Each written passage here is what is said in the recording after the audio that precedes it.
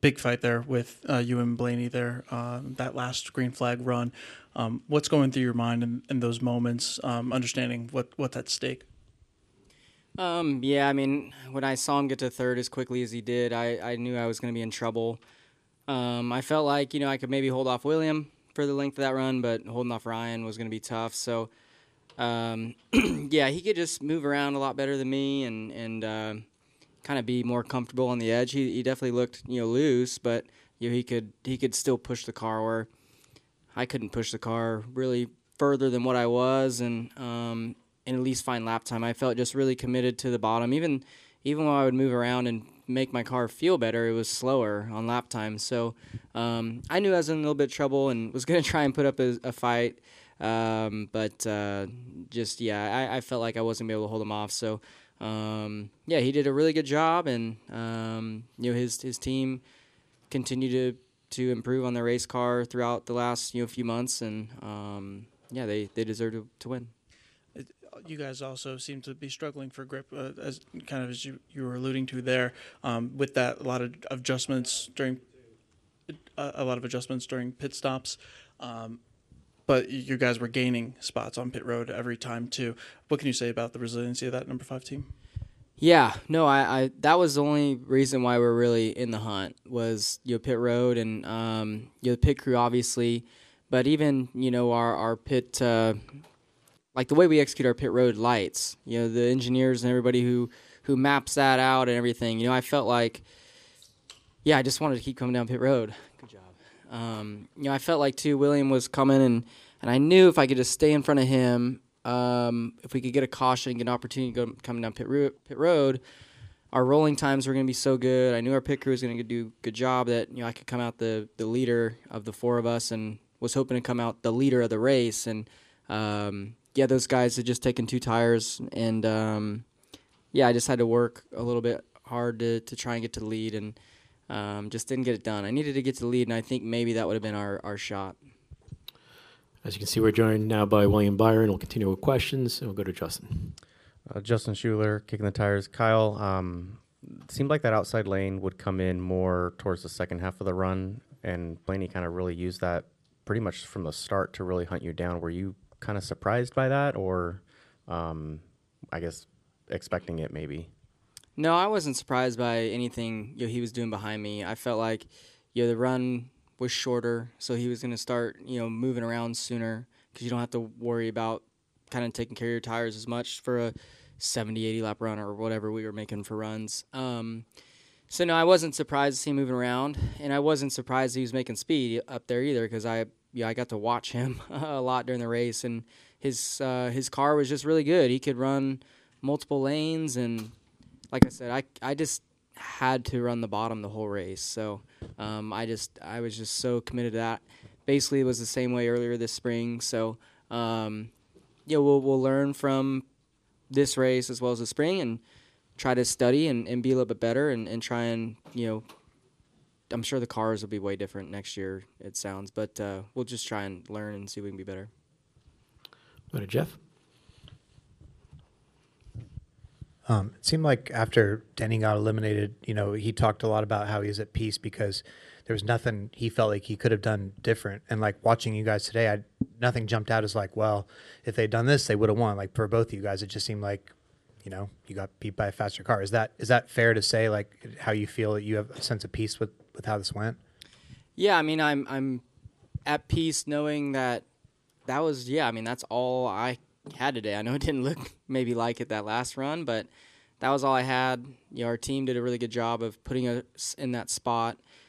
I'm still obviously extremely bummed, as I'm sure Denny was last week. Even though I didn't feel like I had the fast car, I had an opportunity. So it's a bummer that when you don't win. But at the same point, I'm probably coming up this close. Yeah, I'm probably more eager for the following season already. Like, I know where I need to improve, and I'm just ready to get back on the track and work on all that. So, yeah, bummed, but also eager to get into the offseason, get working, and get ready for next year.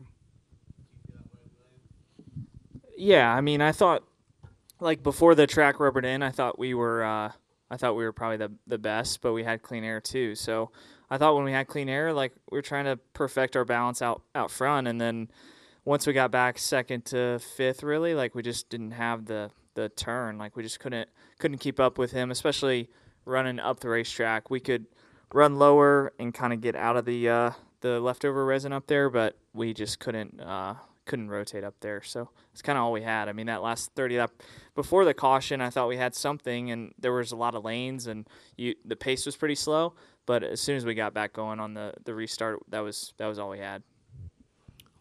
Lee Spencer, CatchFence.com. Kyle, being a champion yourself, what kind of champion do you think Ryan Blaney will be for the sport? Yeah, I mean, I think he'll be a great champion, as every champion, and I can't think of a bad champion. So, yeah, I know he'll be good, and he's going to be around for a long time also. You know, he's young and in his 20s still, so, you know, opportunity to win multiple championships. So, you know, his family has a lot of heritage in motorsports too. So, I think that's really special to see where that, you know, he's taken that Blaney name to the next level. I'm a huge Blaney fan, like Dave and Dale, Ryan, you know, like I've gotten to race with a lot of Blaneys, and they're all really good. And so yeah, you know, it is really cool to even though he came from a totally different background than his uncle and his dad, you know, it's cool that he's, you know, able to make that Blaney name even more legendary than it already is.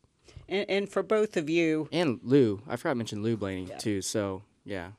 and for both of you, how much would you like to go out in your careers the way Harvick did today? I mean, battling guys like you, championship contenders for the win, you know, finishing in the top 10, leading laps. I mean, can you just talk a little bit about what Kevin has meant to you, and just to be able to be on top of his game and is very, you know, going out on his own terms? Yeah, I mean, Kevin's been super good to talk to. Like I talked to him on my rookie season, and you know, at this track especially, he's amazing. So that first run was fun to watch him, just the way he works the racetrack and just how he manipulates his car. And you know, it'll be it'd be nice to pick his brain on Phoenix, but yeah, it's gonna be cool to see him go into the broadcast booth, and you know, he's been a great race car driver to race against, and respectful but really tough to race with. Yeah, for me, yeah, I hope whenever I'm done someday I can, you know, come away and finish my final race in similar fashion. And I really thought he was going to be the one to beat today. You know, he was super fast in practice. Phoenix is his best track probably, and yeah, so it was fun getting to battle with him in his final race there. And yeah, he's just been a fierce competitor, a great ambassador for the sport, and is going to continue to be as well. So, and Keelan's not too far off from racing with all of us too. So I'm excited to share the track with him someday. We'll go over here.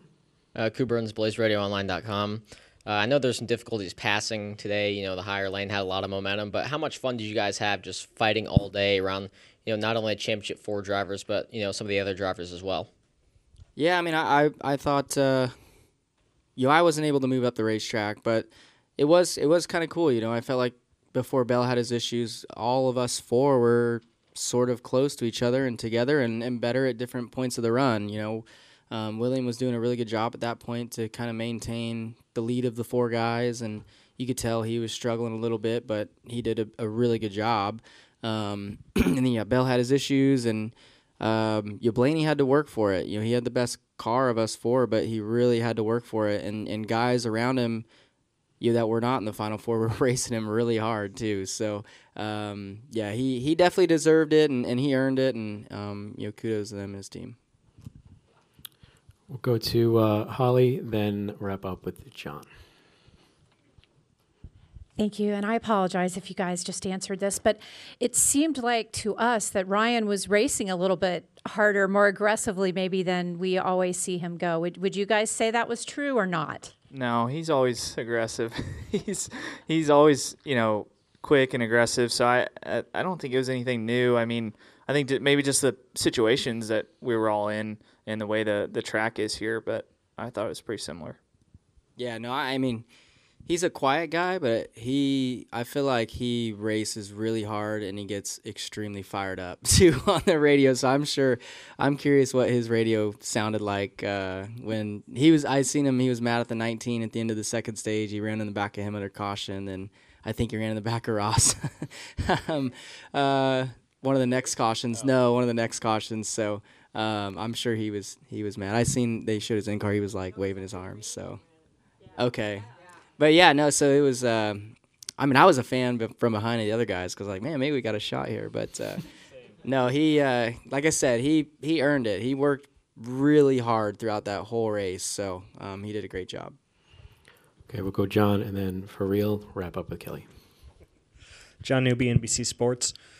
There was a bunch made this week about how you guys are, the youngest championship forever. Is there an excitement among you knowing that, there's a potential where the four of you will continue competing for championships year after year after year, especially with the lack of animosity between you?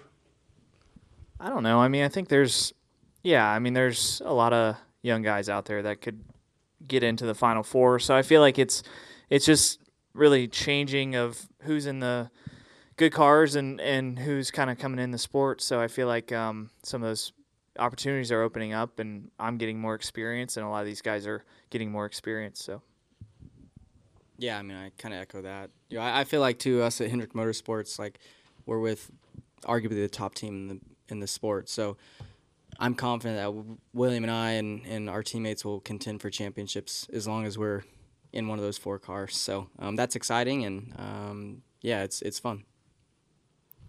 We'll wrap with Kelly. Kelly, ChronoRacer.com. William, you had said there was no pressure to kind of cap off what has been an incredible year for you and your team. This was the next step for you, winning the most races, number one seed. Do you take this as, okay, we can only just continue to go up from here? Yeah, I mean, it's a bit of a letdown based on how we started the race, but I think that as soon as we got into stage 2, it's kind of, trying to figure out, okay, how do we manage what we have and maybe make it a little bit better if we can, but we just need more on the short tracks. We just struggled as a team on the short tracks, but we had a great season, a lot to be proud of, a lot of good, a lot of really solid races, communicating well as a team. So I feel like all that stuff can just go up a notch, hopefully, and just have a bit more speed at certain tracks that we know are important. We definitely, down the stretch here, it was tough. We didn't have really what we needed, but that's okay.